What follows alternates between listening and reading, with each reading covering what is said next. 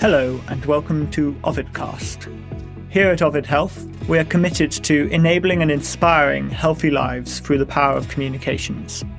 In this series, we'll be exploring the essential role of partnerships between patient groups and the life sciences industry, and asking how the sector can forge stronger partnerships which deliver better healthcare for patients.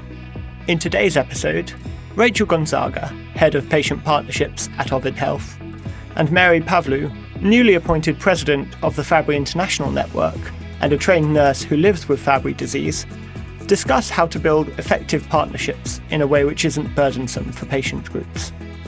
Mary, hello and thank you again for joining us.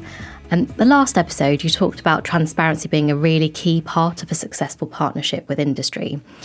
One conversation that we have a lot with our clients who work with us in patient advocacy is around measurement and how you measure the success of a project.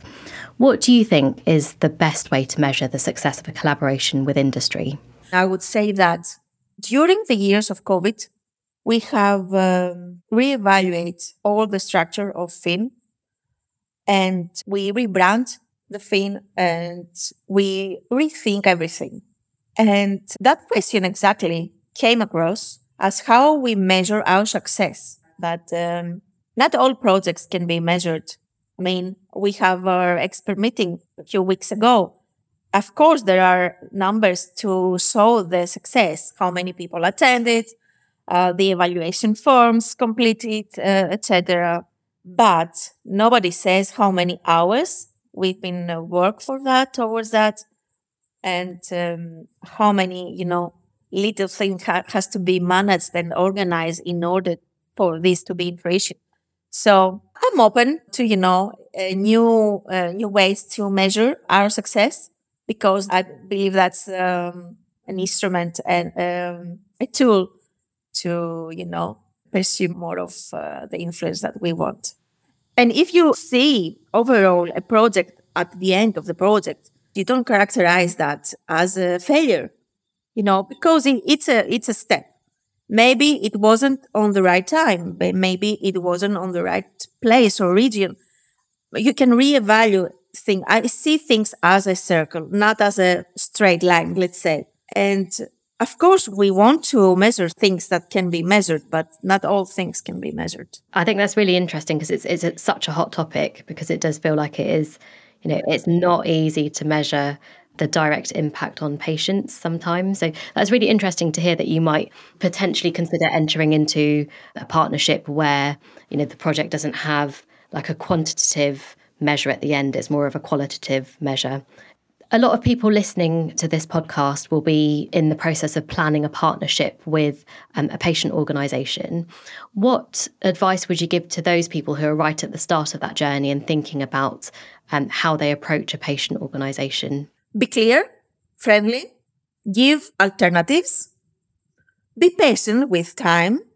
Don't send a contract that you don't have enough time to review, because we need time to review. I'm not a lawyer. And to make an idea a reality is a big deal. And we must congratulate both parts. If you have the money but you don't have the idea, nothing will happen. If you have the idea but you don't have the money, nothing will happen. It's the combination. It's the working together that brings us the results. I want to say another thing for the other end, for the patient organization as well. Be prepared, have policies, read your contracts from start to finish, from page 1 to 10, demand on lay language on the contracts. Are there any other insights that you would want to see pharma asking for more often? The joint collaboration with other industries. I am one human. I have one life, and I am a patient as well. I don't have the time of the world to split.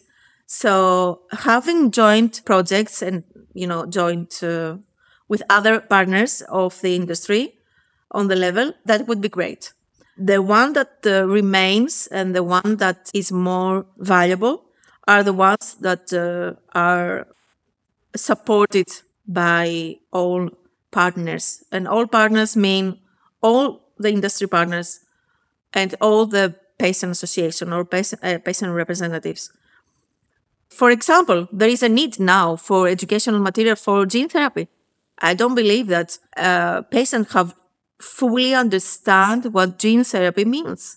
What are the risks? What are the potential? That's what the community needs. Not all companies will say yes to a project like that, for example. But that's the true need right now. And also, we're neglecting some of the age profile.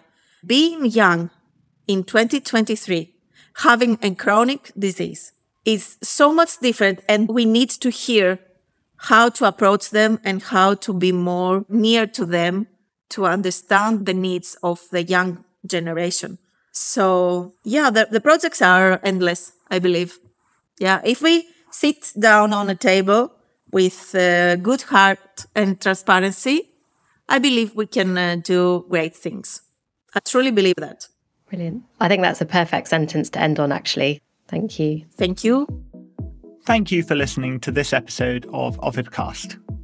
Join us again next week when Rachel Stewart, Ovid Health Deputy Head of Patient Partnerships, speaks to John James, Chief Executive of the Sickle Cell Society and Ovid Health Patient Partnership Index Judge. If you enjoyed the show, why not share it with a friend and subscribe so you never miss an episode?